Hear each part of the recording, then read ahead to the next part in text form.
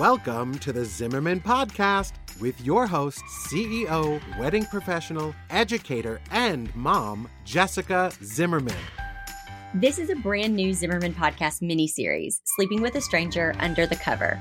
In the next few weeks leading up to the release of my memoir, Sleeping with a Stranger, we'll be taking a look under the cover as I share insider information about the story and process behind my memoir, Sleeping with a Stranger, which releases May 7th, 2020.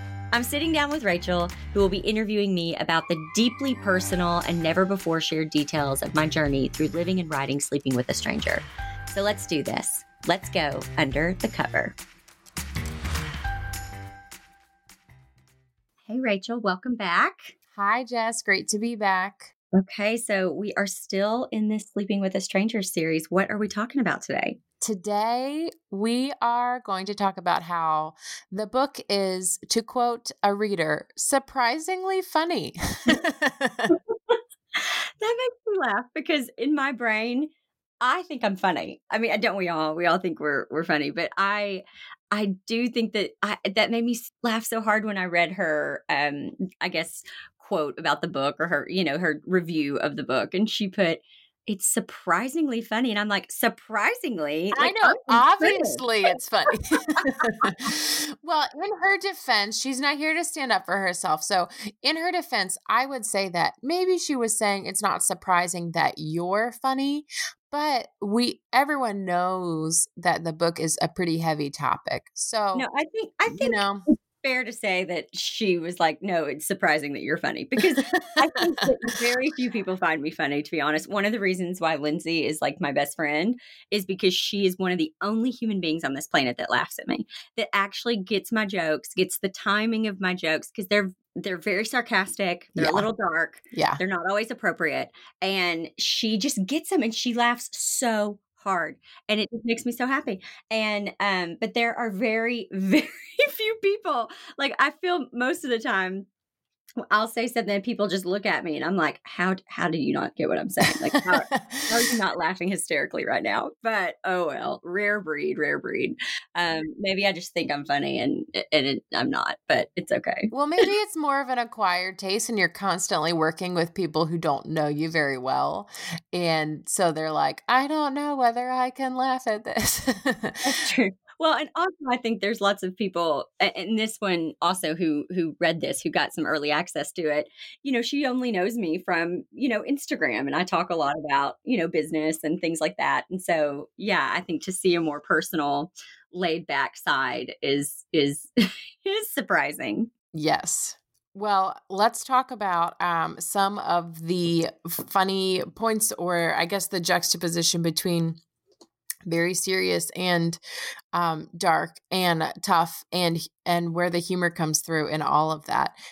Do you want to talk about some of your favorite funny moments, or the things looking back where when we were, sitting down to work on the book, you were thinking, oh, I definitely know I want this to be a funny part? Because there are definitely moments for me where I remember you're saying, no, I really want this to be funny, because it was funny. Yeah. I remember when Brian didn't know if he wanted to read it at first or not. And Brian knew everything that was going to be in it. He, gave me permission to share every bit of it. And he knew, but he also was like, I don't really know if I want to revisit that period.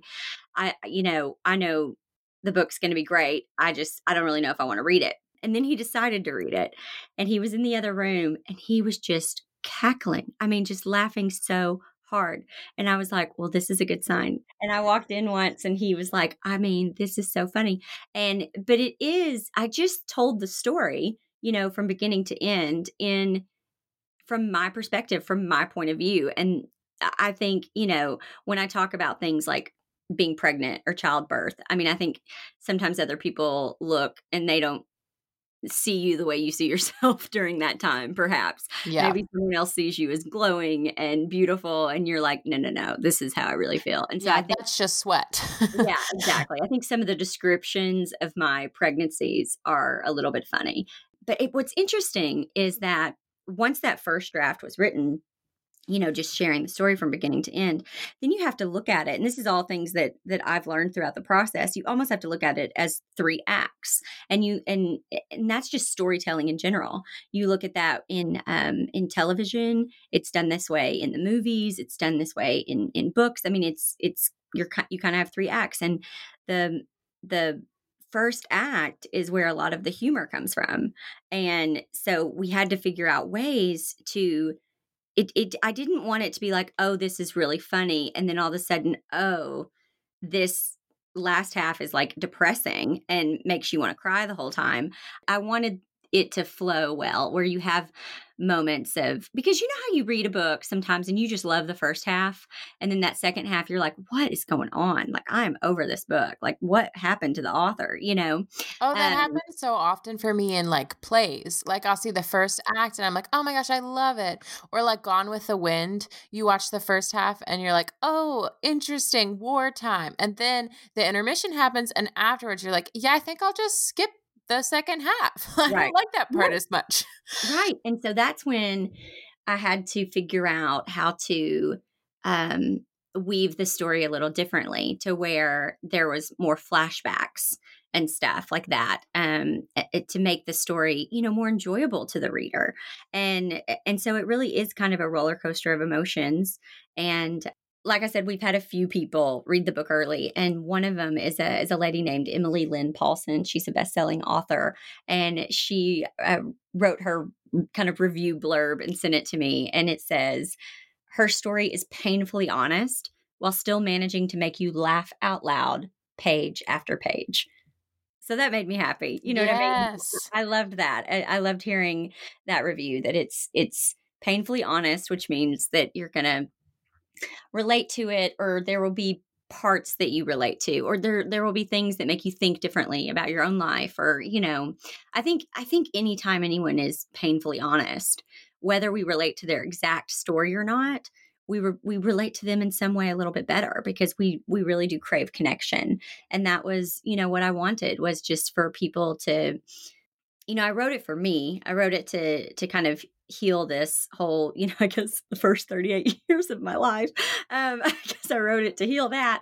And then, and whatever anyone takes from it is what they take from it. But I'm really pleased to hear that, the people who have read it have laughed really hard. And Brian, my husband, who probably out of anyone in the whole world has every right not to love this book, loves it and laughed hysterically, so yes, that makes me happy.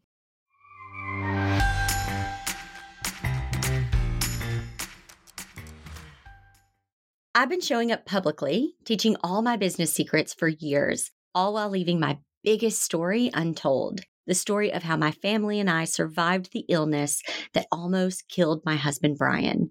May 7th, 2020, I'm finally sharing our story with the world. If you want to be one of the first to read this never before told story, sign up for book updates at sleepingwithastranger.com. That's sleepingwithastranger.com.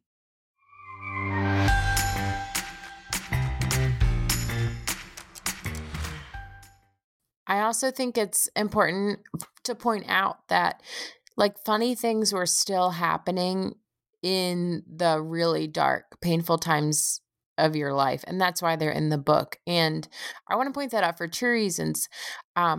First, because like there are still moments of joy and fun when really hard things are happening, but also just because you are like laughing in your day-to-day life doesn't mean that your life isn't, hard, or that you're not in the middle of something really painful. I think sometimes there's an expectation that like if you're going through a really hard time, that it's all dark all the time, and it only counts as being hard if it's just darkness 24/7.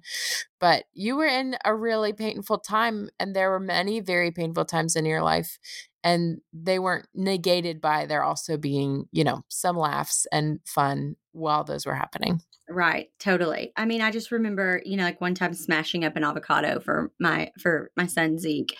And like Brian came in and told me something. And like, I didn't say this out loud, but like in my mind, I just thought, I want to be this avocado. Like, I just want to stab myself with a fork. Like, I just want, you know what I mean? Like, so there's just even moments like that where you're just, that inner dialogue that you have is able to kind of come across on the page, which is good. But you're right. I mean, there are times when, this was a very dark few years of my life, and there are still funny moments in it. And what's funny is I don't actually always do well with that. I'm sometimes like, no, if we're having a hard time, then we are having a hard time. Like, like you find yourself laughing, and then you're like, no, don't laugh. This isn't a good time in your life. Right, like you're betraying yourself or something.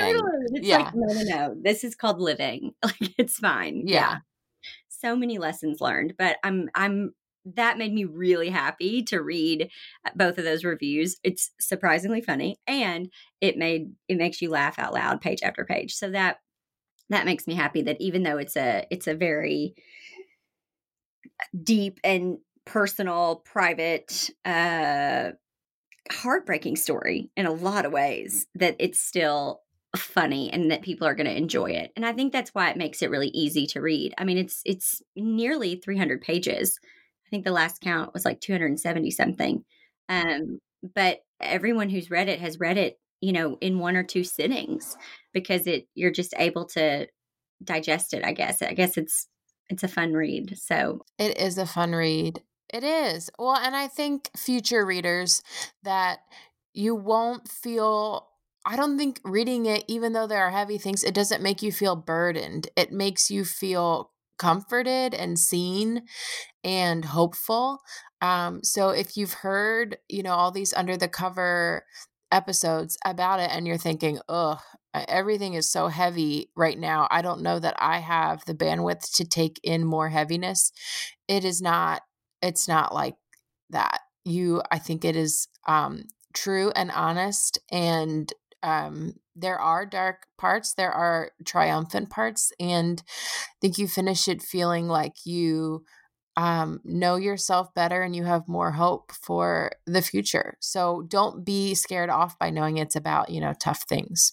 Yes. And I just want to say that this podcast episode is being aired on, I believe, March 26th. And if it isn't ready today, then it is ready. It will be ready any day now, the pre-orders. And you can go to sleepingwithastranger.com to find out more about those. Yeah. And we can talk a little bit more about pre-orders and why they're so important on the next episode. So there we go. Thanks for listening to this episode of the Zimmerman Podcast miniseries, Sleeping with a Stranger Under the Cover. Don't forget, you can get book updates and VIP treatment at sleepingwithastranger.com. The book will be available May 7th. I'll see you next time.